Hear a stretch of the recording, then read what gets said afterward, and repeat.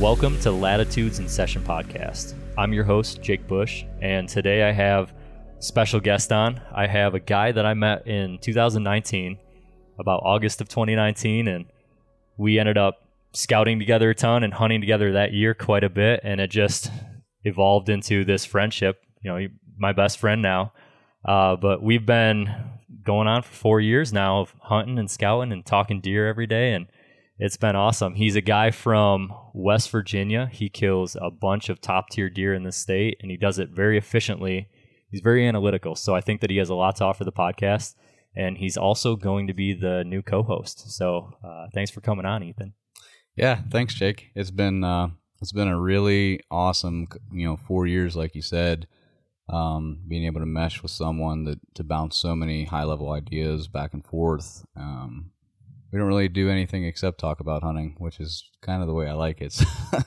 So I completely agree. And like you said, iron sharpens iron. And it's been really nice having somebody that's just very high level and analytical and detailed in what they do. And, you help me out a lot. Like we've, like you said, pinged ideas off each other. I know that I've killed a couple deer because of we've talked about the hunt the night before or even that day of, hey, I'm going to go in here. And sometimes you're like, I think you're crazy. And sometimes you're like, yeah, that sounds like a good plan.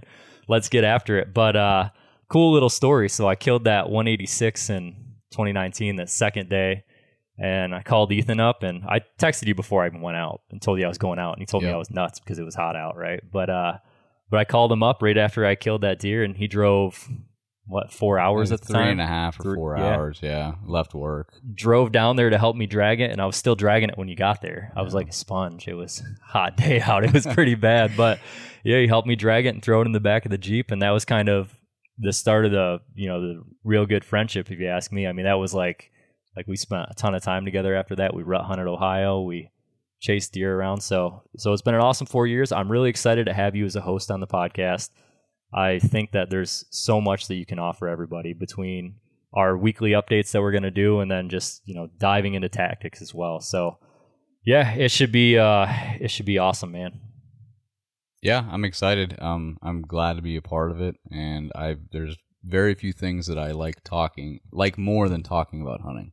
So I'm excited to be a part of it for sure. Yeah, me too. Well, let's get right into it, Ethan. I want to start out by just kind of introducing who you are, how you got into hunting, and how the passions build up to the point that it's at over the years. Yeah, so, like you said at the beginning, I have lived in West Virginia my entire life, which is obviously not a big buck state. I got started just like many people do at a young age. My grandfather introduced me to hunting. I shot my first deer when I was 11 with a rifle. It was just a small 5-point, and that was 15 years ago now, and it's developed into more than a hobby, more than something I like. It's truly developed into my entire life and who I am. And don't say that to be dramatic, but it's true. If someone asked me to describe myself in one word, it would be hunter. And it is truly all enveloping of my entire life. Everything I do relates to it, and there's nothing that I love more, which is why every single day I push harder and harder to be, not necessarily better than anybody else, but just be the best hunter that I can be for myself, which goes back to surrounding yourself with people like yourself that, like you said, I always say iron sharpens iron, and it's like if you surround yourself with those people, they're going to make you better. You can make them better. But yeah, my story, like I said, 15 years ago, I shot my first deer, and over the years, I've just done everything I can to gain as much information, learn from people that have found incredible levels of success before. I think it really started later in high school. It's funny now, I'm sitting here recording this podcast with you, looking to be a co-host on a hunting-related podcast. I was the first person that I ever knew in my personal life to listen to a podcast in general. And it opened up an awesome world of opportunity and information for me at a younger age to try to develop my own skill set based off the information garnered from other experts, if you will. And that was kind of like my information age, from that, I would say 17-ish years old. I was pretty young. I just dove headfirst into it, and I said, this is who I am, and this is what I'm going to do, and I want to be the best I can be at this. So I started just digesting as much information as possible, podcasts, articles, forums, videos, talking to people, and just hunting as much as I physically could, high school into college. I started killing some pretty good bucks for the area that I live in. But like looking back now, I think that the majority of that was time in the woods. It was just, I kind of have an idea of what I'm doing, and I'm just out there so much that like you have to eventually kill one. You know what I mean? Yep. And I think in that phase of my personal development, I'm really trying to put the exact information and the exact tactics of all these other guys into play. And it worked. I killed good deer. Every year, there would be one buck that just seemed like that impossible ghost. It's like you're not going to kill him. Like you'll kill a nice buck every year if you're doing this and you kind of know what you're doing and you're putting in the time. And I did that for years, and really it's very funny timing, because the year that you and I met, 2019, I feel like was the year that changed. It was kind of my pivotal point, in my own personal opinion, for me, because that's when I kind of, there had been probably 5 years or so of consistently killing 1 to 2 good bucks per year. And at that point, it really turned into, I'm going to try to figure out how to develop my own style, my own skill set. And I'm going to tailor this specifically to where I hunt, the bucks that I hunt, and the way that I like to hunt. Because if you listen too closely to what everyone else says, you're not hunting where they're hunting. You're not hunting the deer they're hunting. You have different skill sets. You may enjoy hunting in different styles. And all this plays into the potential for success, in my opinion. So that pivotal moment was, like I said, when I started saying, okay, I'm going to take this information, but with kind of a grain of salt, and I'm going to start applying it to the deer that I'm hunting. And, that year, at that time in 2019, I killed the biggest buck I'd ever killed at that point. A really, really solid deer for where I live. He's a mid 140s, 9-point, 21 inches inside. And for the area that I live is a incredible deer, very, very high level. And I'll be honest, like at the time, I kind of thought like, man, I finally did it. Like I finally killed one of those ghost bucks, and I shot him on opening day. And that was also the kind of the start of like my early season success. And when we met, I had not had much early season success, and you had. And that's another thing that like, I was primarily a rut hunter, and you were primarily an early season hunter. Yeah. And over the last couple of years of us, really just being such good friends and bouncing ideas off each other, 364 days a year, it seems like, I have turned into a far, far more successful early season hunter, and you have had success in the rut. So again, it goes back to iron sharpens iron. But anyways, from 19 until, currently in 2023, I've found a level of success that I honestly previously would have doubted possible. And it's almost a somber feeling to say that, because it's certainly not braggadocious in any way possible, because I don't care what I killed or what you killed last year or the year before, it restarts at 0 every year. And that's what I thought in 2019 after I killed that buck. And in I killed 2 bucks in 2019, and then in 2020 I shot 3 bucks. At the time, one of them was, I shot 3 bucks in 2020, and they became 3 of my 4 biggest bucks.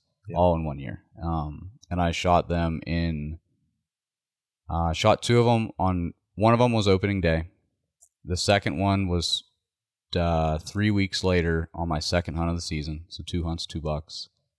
And then I think the next one was maybe 6 or 7 or 8 hunts into it after that specific deer. And that was a ghost deer that I caught up with.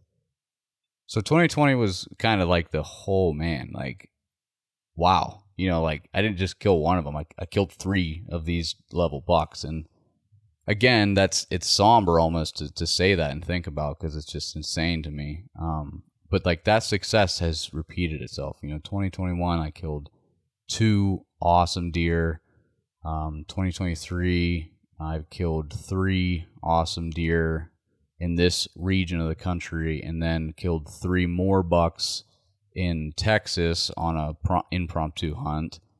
And, you know, it's just exploded, man. And like, from 2019 to 2023 to have that success, I look at it and say, what has worked for me? And you can look at, like, I can look at you and like, you're extremely successful, and I respect you at a level that I respect anybody else in the hunting community. And like, your style and my style are different.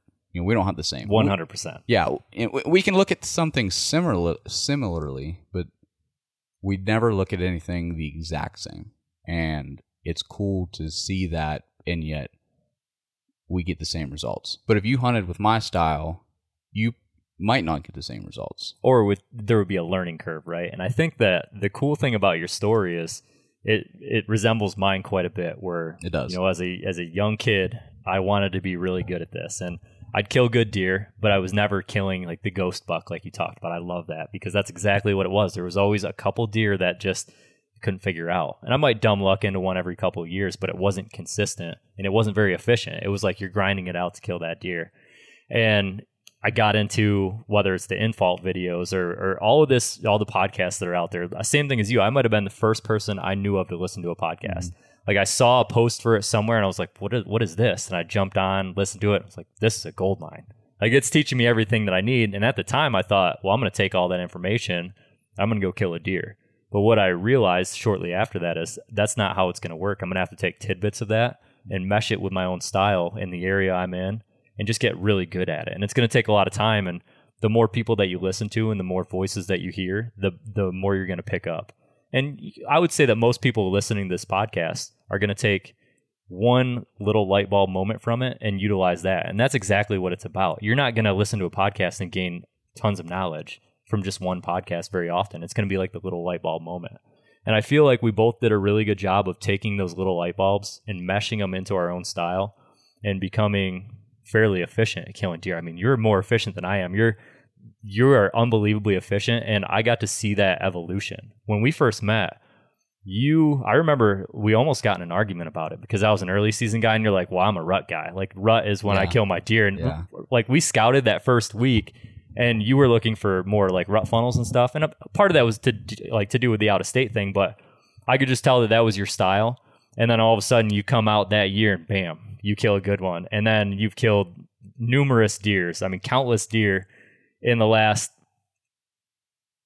Well, out of those 4 years, I've shot a buck on opening day 3 of the 4 years, and the one that I killed this year was the 4th day of season. Yeah. So 4 years in a row within 4 days of season, I've shot something. Yeah, and just that efficiency throughout the year too. Whether it's a rut situation, whether it's late season, you become really efficient. And I think that a lot of that has to do with just the finite details of your hunting style and just being really analytical. And I mean, you have laser focus. And so those are things that I think you're going to bring to the podcast, and it's helped me tremendously with my own style. Like you said, I've become kind of a rut hunter almost. Like, I've killed a couple deer in the rut since we met, which is totally outside my wheelhouse. Right. I kind of love that. So another thing from an outside perspective that I think I've seen that's helped your efficiency quite a bit is you're dabbling in the Western world now, and you have short hunts, short time frames to get out there and try to get on an animal and kill it as quickly as possible. Do you want to cover that a little bit? Yeah, since you and I met, I've really dived into hunting out west. I do multiple trips a year for usually multiple species. And, that's a whole other thing. It's a whole other learning curve. And, in the last 4 years, my whitetail information consumption has really cut back, and my Western information consumption has exploded to the level of which, I was with whitetail years ago. And I'm seeing the same thing Western hunting. It's like you're listening to all these people and you're taking information at face value, but it's really not until you do it a lot and you can say, oh, that's what that guy was talking about in that podcast. Like, oh, this is what he meant. Like, that's what that mule deer does on these conditions. You know what I mean? Or like, oh, okay, now I see, like, I'm in this area and this is where we find all the elk sign. And it's like, okay, the light bulbs start to click. It's like you have to be out there doing it to really figure it out. And I'm not going to say at all that I'm efficient hunting out west right now. I mean, I've found some success, don't get me wrong, and I've had some really epic hunts. But when I compare like my competency, if if I had to say anything about that, it's like I feel like I know what I'm doing, and I'm putting in as much time as I can. I'm back in that stage where it's like I'm starting to find success, but it's definitely not next level animals, and it's definitely not at almost a guaranteed consistency. And what I feel like it did for me was it actually made me more efficient back home in the whitetail woods, because here's the deal. I told myself I really want to pursue these dreams of hunting out west for all these different species and all these different wild places. Well, that involves being gone a lot, and you can't take vacation for a whitetail hunt now. Now I'm using all my vacation for being out west. I can't hunt as much because I'm gone. I'm not here. You know what I mean? I can't in-season scout as much as I possibly could because I'm not here. I can't preseason scout as much because I'm not here. So it was really kind of a crossroads for me. It was like, you've got two options. You either accept less success on whitetail to spend all your time hunting out west, or you just explode in efficiency and maintain your level of success, which I think it's actually went up, which is crazy, while chasing the Western hunts. So for me, it was an easy decision for me to make. I think anyone would say, obviously, you want to maintain success. Yeah. So I started really, really diving into that, and it comes down to scouting for me. It comes down to scouting, and it comes down to intimacy with the land and the deer themselves. So that's kind of what spurred me becoming what I would say is pretty efficient. And you want to just dive right into like some of the tactics that I think give me some of those efficiencies? Yeah, I think that's a good idea. I mean, I've seen you work honestly less at whitetails and become more efficient. And the question that I have is, from the Western world, what things have translated for you, and how are you taking those tools that have translated and shifting them over to the whitetail world to become more efficient? Like what types of things are you doing? Are you glassing more? Are you utilizing trail cameras more than you did in the past? What are you doing? Yeah, so I think, as far as what I have learned from hunting out west so much and translating it back to here, it's maybe not as much that as it is the need to be more efficient with the time that I do have here because I'm out west. The one thing I will say tactics-wise is I glass more than anybody I know on the eastern side of the United States. Like, and obviously a lot of guys do it, but like me personally, I do not know a single person that I think glasses whitetails more than me. I don't either. And I live in West Virginia. Like, we don't even have agriculture. We don't have ag. We barely have fields. I'm hunting hills and mountains, and it's all timber. It's like I'm glassing tiny little hay fields. I'm glassing power lines. Like, I will sit there watching from a mile away waiting for a deer to walk across a power line that if you're not watching in those 5 seconds, you don't see him. But if you do see him,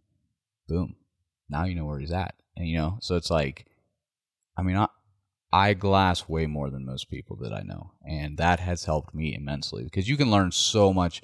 I've talked about this a lot before with you and with some other people, especially early season. If you're glassing a buck in the summer, you can learn so much about a specific deer because you can observe him. A trail camera will tell you how big he is, maybe how old he is, and where he is at a certain time. Glassing will tell you all of those things, but it'll also tell you how repeatable is he. Is he coming to the same field every single day, or is he just a once-off, like he'll show up once every 3 weeks? Is he a dominant deer, or is he subordinate? And I have seen old deer be subordinate, so it is not just an age class thing. And I've seen deer that are more social than other deer. Some deer, they want to be in the bachelor herds. They want to hang out with the crowd. And I've seen other deer, and it's not strictly age dependent. A lot of people will say, yeah, well, like as they get older, they get more dominant and they get more reclusive from the groups. And like to some degree that is true, but I have observed enough deer that you learn about the specific deer. So the glassing thing has helped me a ton. And honestly, of the deer that I've shot early season, like I said, 4 years in a row, I've shot a deer early season. One of those deer was not solely killed because of glassing. Yeah. And the deer I'm talking about, I glassed him. So it's like all those deer I glassed, and at some point or another, the one that I'm saying is not solely killed, he was more of it told me where he was, and then I had to kind of do some other tactics to figure out where to actually kill him. But yeah, glassing is huge. So on the glassing front, real quick, what is the difference for you between summer glassing and in-season glassing? Because I've noticed that, like, yes, you do a ton of summer glassing, and I do as well.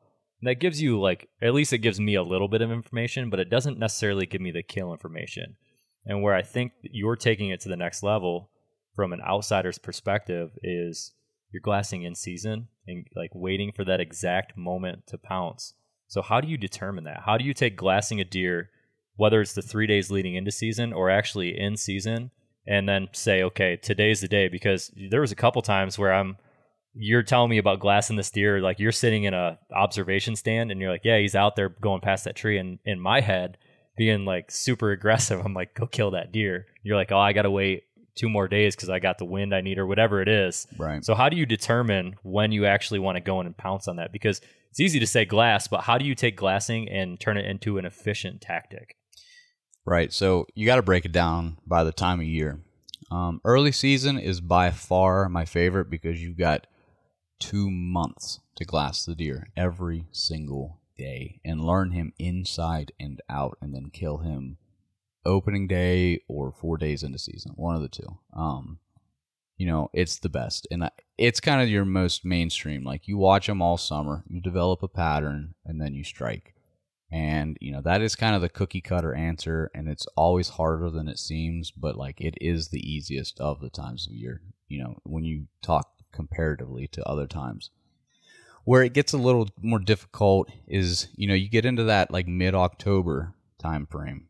And, I know that you're a much bigger October hunter than I am. Yeah. I am an October scouter, and I will only hunt if I'm I've got it. And I have not killed a big deer in that mid-October time frame. I have had very close encounters, and I have passed deer that I actually went in to kill. Like the one year, one of the bucks hanging above us right now, he walked under me. That was October 12th, I think, 13th, somewhere in there. I went in to kill that deer the year before, and he came in at 9 yards, and I was like, yeah, he's not as big as I thought. At 9 yards, he's not as big as I thought he was at 500 through the glass. And that was my first hunt for him, and I passed him. So I've had opportunities. And what I'm doing there is I'm basically just running circuits. I'm glassing different areas whether that be fields or pipelines or power lines or whatever, and it's like, if you can find a deer in that time frame that's hitting a food source consistently, like I glassed that deer, he was hitting white oaks, in some open hardwoods I could peer into, and I saw him. So I went and set up and had my opportunity. I've glassed deer in mid-October, still hitting green food sources on years that we have terrible mass production. Years that we have terrible mass production, I glass way more in October. Years that we have very good mass production, I don't glass that much in October. I'm more boots on ground trying to find hot sign in the timber. So it's kind of food dependent as well. Once you get into that late October through all of November, I'm still glassing a lot. And like most people will say, well, you got to be in a tree. You know what I mean? It's like, well, I'm trying to kill the top 1% of bucks in my area. If I just go sit in a tree, I've got a 1% chance of that buck being in the area. Yeah. So it's like, you got to find the deer before you kill him. And a lot of the times I'll find them before then, but there have been deer that I have found. Okay, I found them. Okay, 2 days later, no, they're dead. It's, and what I like to do there is I will just spend a ton of time glassing same stuff. You got to glass open stuff, obviously, but I change it a little bit. It's like, where is there a food source close to where I think a big buck might be living? Now I'm glassing food sources, but he's not coming out to eat, right? Okay, now I'm glassing him on a hot doe the last 2 days of October, and it's like, he's not leaving for the next day or 2 or 3. He's right here, That doe is not bedding a mile away from that food source. She's going to bed anywhere from 30 yards inside the woods to, maybe half a mile or so.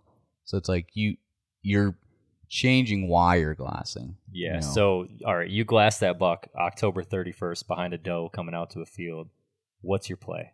Eating better is easy with Factor's delicious, ready-to-eat meals. Every fresh, never-frozen meal is chef-crafted, dietitian-approved, and ready to go in just 2 minutes, including Calorie Smart, Protein Plus, which is the one I like, and Keto. Get started today and get after your goals. Discover a wide variety of easy options for the entire day, like breakfast, midday bites, and more. No prep, no mess meals. Factor meals are ready to heat and eat, so there's no prepping, cooking, or cleanup needed. Sign up and save. We've done the math. Factor is less expensive than takeout, and every meal is dietitian approved to be nutritious and delicious. Head to factormeals.com/waypointpod50 and use the code waypointpod50 to get 50% off.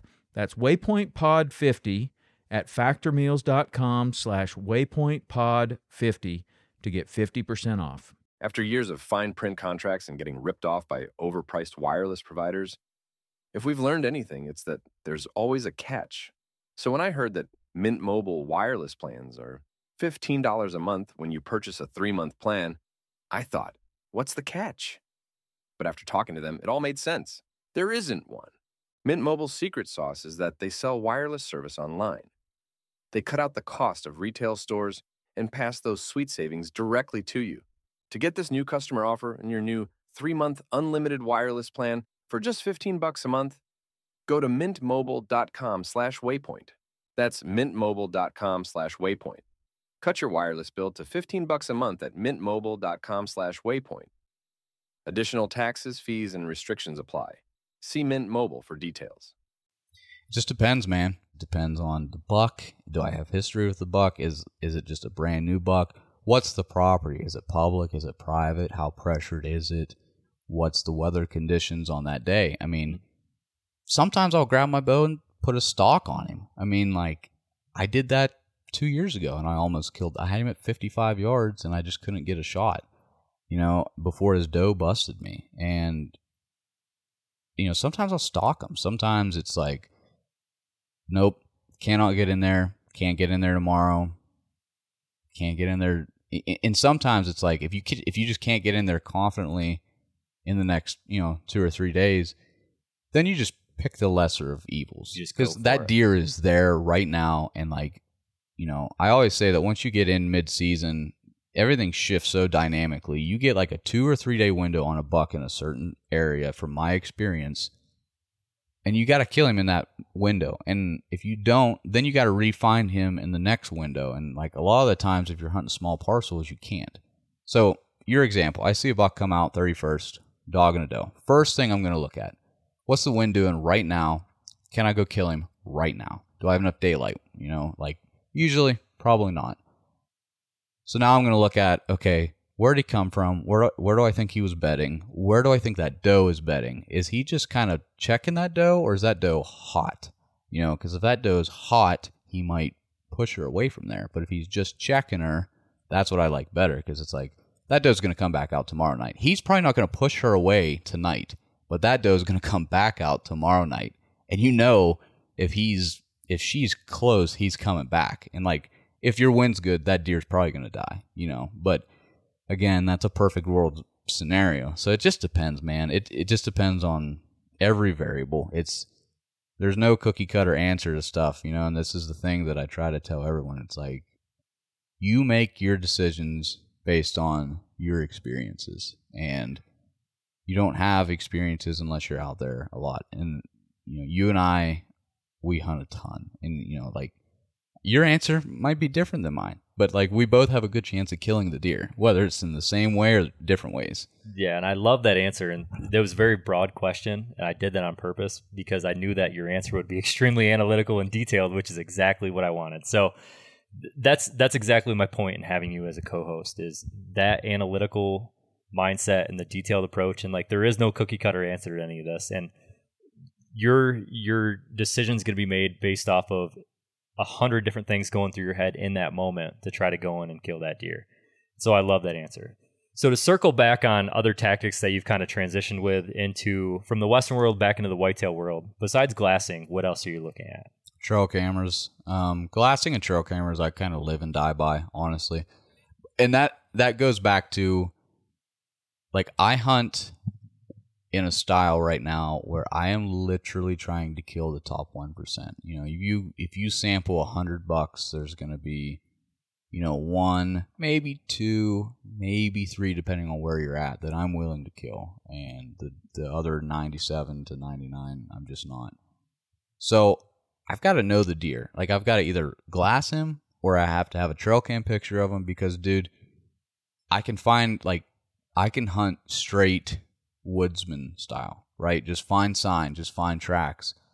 But the problem, and there's nothing wrong, I love hunting that style. And if I hunt in an area where there's a higher concentration of big deer, yeah, get after it, you know. But like, hunting here, I can find the biggest track I've ever seen in my life, and I can spend weeks tracking this deer down, like literally weeks, you know. And I might find his tracks and find his rubs, and I get my opportunity, and he's like a 97-inch 7-point that's 8 years old. And it's like, I don't want to kill that deer. I mean, it's cool because he's old, but like, I don't want to kill that deer. You know, we have limited numbers of tags, and you know, I want to kill the best deer I can.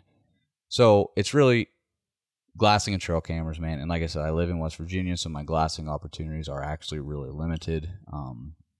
So trail cameras are huge for me. You know, like, if I find sign, I'm a guy that if I find sign, I'm going to put a camera on it, and then I'm going to check it and see what that deer is before I hunt him. And a lot of people will be like, why don't you just hunt him right away? And it's like, because I'm not hunting.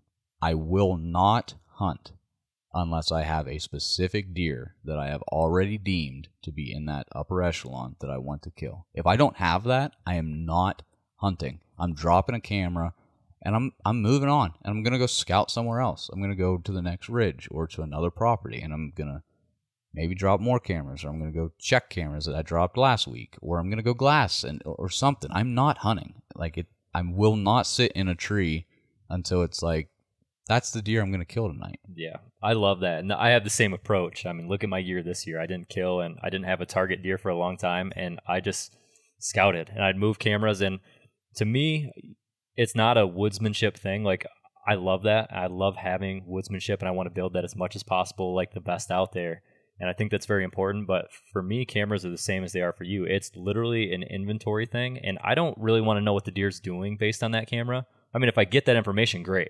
but I'm not setting my cameras up necessarily for that information. I want to know the deer's there, which is why I put a camera in a hub, right? Because you put a camera in a hub with a scrape down there, you're going to know every deer in that system. And okay, now I know he's there. I'm going to figure out how to kill him. I'm going to figure out his food source. I'm going to find his tracks. I'm going to find his sign. I already know where his beds are at from the spring more times than not. My whole goal is to get the picture of that deer in the inventory, and I'm going to figure out how to kill that deer. So you still need all that good stuff on the back end, especially if you want to do it efficiently. So you use the cameras just like I do is the point of that. Like it's an inventory thing, and then you're using your spidey senses and your experiences over the past and all this analytical, all this stuff going on in your head to go kill that deer. It's not necessarily cameras. So I respect that a lot. I think that there's something to be said about that. It can be a tough game. I could have went out and this year said, okay, I'm going to drop my standards right off the bat, which is fine. There's nothing wrong with that. It's just not what I want to chase. So I could have said, hey, I'm going to drop the standards. I'm going to go in and hunt this hub, and I'm going to kill a deer that comes down off of it. And I could have. I mean, I showed you pictures of deer. You're like, go kill that deer. And I'm like, I'm not touching him. Yeah, you definitely stayed steadfast to your standards, which I respect. Yeah, and it's my style of hunting. I like finding the biggest deer and chasing it, because to me it's the biggest challenge. Like I could have, that 160-inch 3-year-old, that typical 12 I sent you, I could have went and got close to that deer. I could have figured that deer out, and I never once went in there to hunt that deer. Yeah. I left him completely alone, because next year he's a deer I want to chase. Like he's that upper echelon, that kind of top 1% deer. It's the chase, right? And we're both at that point where I think we want to efficiently chase the biggest deer we can. Mm-hmm. And I don't think there's anything wrong with that. I don't think that it takes away from woodsmanship or anything else. I think it's just a different style. So next topic, you're going to be moving soon, man. You're going to be moving out to St. Louis, right? So how are you looking at your season this year? What are your thought processes? Are you doing any scouting in West Virginia? Are you going to run any cameras here? Or are you just going to say, hey, I'm wiping the slate clean. I'm going to move to St. Louis in the summer. And what's your approach look like for the next 3 months leading up to season? Man, that's a really good question, and one that I don't really have a great answer to. I am planning on moving. I'm going to be in Missouri, which is obviously a bigger buck state. My plans are to only be there for 1 year max, which is unique. And really quick before touching on moving there, it's an awesome moment was last November, because I've lived here in West Virginia my entire life, and I've had a number, and I'm not a giant score guy, but I've had a number in my head that I've wanted to crack in West Virginia my entire life. Like I said, over the last 4 years, I feel like I've gotten to this point where I'm killing the ghosts. And this deer, I knew of him last year. He absolutely blew up, and you remember I sent you those pictures in August. Oh, yeah. He was a giant. We were like, oh, man. And, that's a good example. I kind of monitored, not the deer himself, because it was a very, very tricky place to hunt, but I monitored the area. He showed up in mid-ish November, soft bumping a doe, and got that intel, I told you, he's back, waited 2 days, went in, did an all-day sit. And that was the first day I ever hunted that deer, and I shot him. And he is a typical 12, and he broke the number that I've always wanted to break. And he's the last buck I've shot in West Virginia, and could be the last buck I ever kill in West. I don't know what the future holds. So it's like, to lay the biggest goal I've ever had to rest on the last year that I hunt here it's a really deep feeling for me. It's bittersweet. It really is. Definitely has a bitterness to it as well as sweetness. And that deer was well deserved. And there's so many different things there, right? Like you call me out and I come out and I take photos of that deer, right. And it was just awesome. We got beautiful photos of him. He's huge frame, typical 12 point, like my dream deer pretty much, and your dream deer, right? Like we've always talked about the typical 12. So he's an awesome deer, but the cool thing there, the thing that I really respect about you killing that deer is something that I just don't have in my own head yet. And it's your level-headedness when you go into some of these hunts. So I'll tell you my process if I would have got that picture in July. If I would have got that picture, I'm sending you the picture and I'm like, I'm killing that deer day one. And you're like, well, is he killable yet? Or are you just going to go in there and bump him out? And I'm a very excitable person. I get worked up and I get excited. My heart starts beating fast and I'm like, I'm going to kill that deer. And, it either normally when I get on a deer, like he's normally dead in like 2 or 3 days or he's bumped out of the county. There's really two options because I just go in just swinging down, breaking all the trees down and rolling around like an elephant until I knock into him and kill him, or I just bump him out of the county. So to see that you didn't even target that deer, I mean, you basically set up some traps, right? Some camera traps, and you stayed out of that area and didn't target that deer for 2 months a season almost. I mean, it was almost 2 months, right? And yeah, I got the picture in early August and I killed him in mid-November. And and I had pictures of him the year before. He was a buck I didn't want to kill. He was one of those like, yeah, man, that's a really good deer. But like, if you give him another year, and he didn't just turn into what I thought he was going to turn into. He just absolutely blew up into. And he's the biggest deer I've ever seen in person in the state of West Virginia. Yeah, he's an absolute giant. And so how did you stay level-headed though? Because like people look at that hunt from the outside perspective, and I'm sure that a lot of people don't understand the efficiency there because it was mid-November. Like they think you've been hunting this deer for 2 months of your season, right? But you only hunted this deer how many days? I mean, it wasn't one day. Yeah. So you knew about this deer for 60 days in season when you could have went and targeted him, and you waited for 60 days to go in and kill him on the first time you hunted him. What's the thought process that went into that? Like, A, why did you stay out of there? And B, what gave you, like, yes, we know you got a picture, but what other factors played a role in you going in and diving in after that deer? So, really, the biggest reason that I played it that way was this is a really small parcel. I really had like 1, maybe 2 spots that I could even hunt on this place that were of any, that would produce anything at all. And the one spot, this was a historical thing too. When he showed back up, I was like, I think I have a good chance of killing this deer. And I think I told you, like, it's going to be somewhere in the 5th to 15th of November. Because the year before, he was in that area a lot in that specific window. There was like a 10-day window that he was there a lot. And outside of that, he was sporadic. Well, this year, and I've seen this happen a lot. They get a year older. They're even more sporadic. They tighten up their program. So, I basically just monitored this area. I would glass areas around it. I had cameras in areas around it. I had cameras in that little place, and I was just waiting. I was pretty sure he was not going to be there in any, big way, early season, mid-season. I was really kind of like, man, he's going to show back up in November because that's what he did last year. And he did. He started showing up. Started getting some nighttime pictures, like late October, early November. And I remember I was in, I got back from South Dakota on a mule deer hunt and checked it. And I was like, okay, he's starting to roll back in, but I'm not hunting it yet because he's not here. Well, and then, I shot one of my 3 bucks this last season on a Sunday, and it was the 12th, I believe. And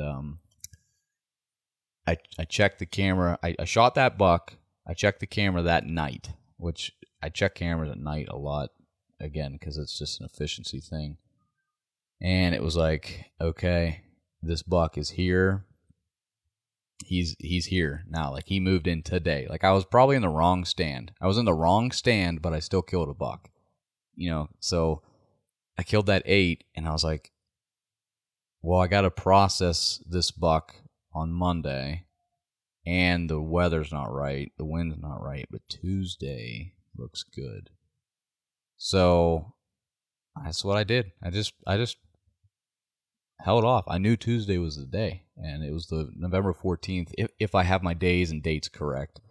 So I processed that 8-point on Monday, and it rained Sunday night. I knew he's probably not going to smell me being in there to check the camera. And man, I went in Tuesday, I hunted all day, and at 4 o'clock, here he comes, trailing a doe, and they ended up, I had that deer within 60 yards for 2 hours, and as he was coming in, my rangefinder died, which I've never had a rangefinder die on me hunting, and I replace my batteries every year. The battery died as the biggest buck of my life is coming down the pipe, and I'm like, you got to be kidding me.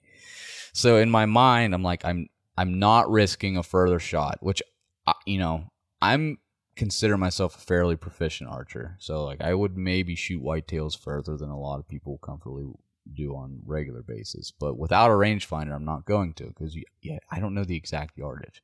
And I can get close, guessing, but I'm just not going to do that. So I'm like, I need him close to where, I know I'm killing him. So now I'm like, I've handicapped myself. I took over 50% of my effective range off when that rangefinder died. I'm like, you gotta be kidding me. So he's within 60 for 2 hours, just bedding down with this doe. 3 other bucks are trying to breed the doe. He's snort wheezing and grunting and chasing them off and ripping trees up and making scrapes. And what would happen is he would come bed with the doe at like 40 yards, but I didn't have a shot. The bucks would come, he'd get up, chase him off, snort wheeze, do all his show, and he would kind of make a loop around that doe. Well, he'd come by at it was like 30, 35 yards, dude. He did this 3 times. I'm like, I don't know if it's 30 or 35.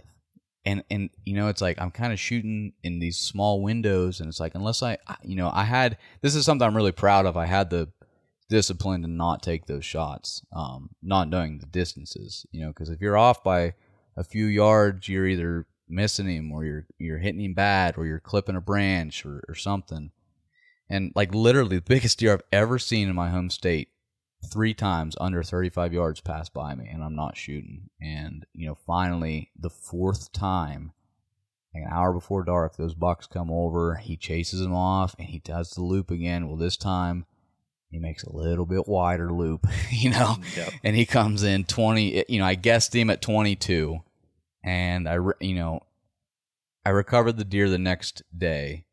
I shot him like right before dark, and I just gave him time. It was freezing. I just went in the next morning, and I took a fresh rangefinder battery, and it was 24. So I was 2 yards off on my guess. I hit him, basically right where I was aiming. He actually died literally like 150 yards from where I killed him. And it was just, dude, I broke down. I mean, just how everything played out, and like the years of learning and the discipline in the moment, and the restraint to not go in and ruin the area before the right day. And it's like everything just hit me, and it was probably the most emotional experience I've ever had as it pertains to hunting. And it was a special moment. And then I called you. I was like, hey, we got to get some pictures. Yeah, I was absolutely thrilled to get that phone call. I mean, seeing that deer in the ground, it was just like, I can't believe this thing came from West Virginia. So it was really special, man. And that's a great way to go out of West Virginia. So circle back around on Missouri now. Right. So how are you going to, you're going to have what, 3 months, 4 months when you get out there? So how are you going to take that 3 months and kill a deer? I'm moving there in the summer. So boom, no spring scouting, which is a huge cripple. Hurts so bad. I'm moving out there in the summer, and then there's a lot of things up in the air, with moving and job stuff and everything, and I'm still trying to get out west a good bit, so it's like there's so much up in the air. And I'm only going to be there 1 year, so it's like I can't build on this for years in the future. It's kind of like all in on this year, this moment. And I in no way expect to have the efficiency that I have here. I in no way expect that. But what I'm going to do is I'm going to trend what I've done here and say, what has really, really worked here? And I'm going to try my best to replicate it there, where there's just bigger deer. And that's the thing, is like, I don't necessarily maybe need to kill the top 1% now. I mean, you're talking the top 1% of deer in Missouri. I mean, you're talking giants, you know what I mean? And I don't need that, especially if I'm just there for a year. Like, I just want to kill a good deer, like a really good deer, or 2.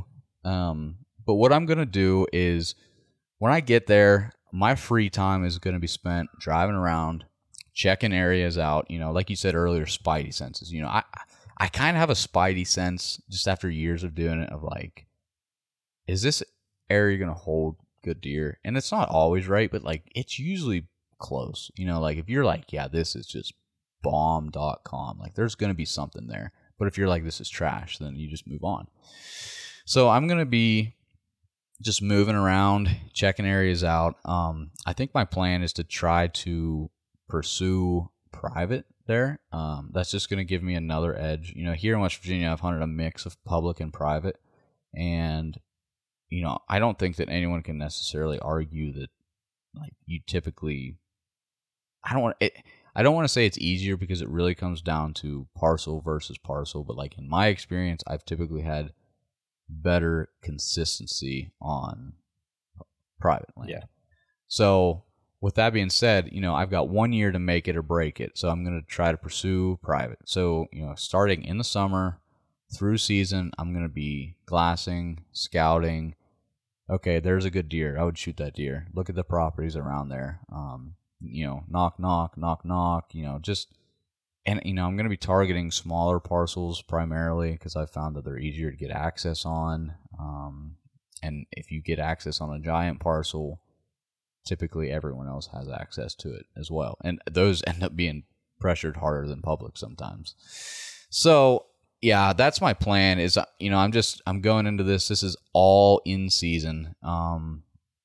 It's kind of like an out of state trip just for 3 months that I get pieces to hunt. So it's really strange.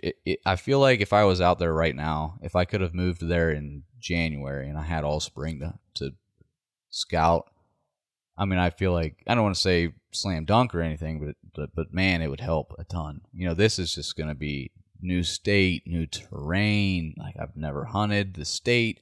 I've hardly ever hunted around ag. You know, it's intimidating, honestly. And like, I don't know if I'm going to have too much success. I really don't. Well, I'm gonna butt in right there, and I think that you are absolutely gonna have plenty of success out there. I think that your detailed approach, analytical approach, like we keep talking about, is gonna do awesome out there. And it's really a matter of you getting out there and putting your feet on the ground. You know, I look at myself in 2019 coming down to Ohio in June. I moved down in June, right? And I had like 4 or 5 cameras total. You know, you knew about every one, but we had a couple cameras to run. We found a ton of deer, and we had a lot of success that year just solely from that hard-headed mindset and just keeping the feet moving. And I know you're going to do exactly that. I know you're going to spend a bunch of time glassing. You're going to be traveling around trying to find a deer. When you find it, I think that very dialed-in, detailed approach that you have is going to put you right where you need to be. So it's definitely intimidating moving out of state with a short time frame to scout and get ready, but I don't think you're going to have any problem at all. We'll see. I mean, like, I surely hope that I find some success, but it's just going to be different. It's going to be difficult, and you know, I can hunt the public for sure, and there's good deer on public there. I mean, we both know guys that have killed really good deer on Missouri public. I tend to find that you have a greater success the closer you are to home as far as consistency, because I like to just be so intimate with stuff. You know, if like I have a property that I've killed a lot of deer off of here over the last, 10 or so years, and I have glassed that property, I don't know, 30, 45 times in season per season for 10 years. And it's like, that level of intimacy is just incredible.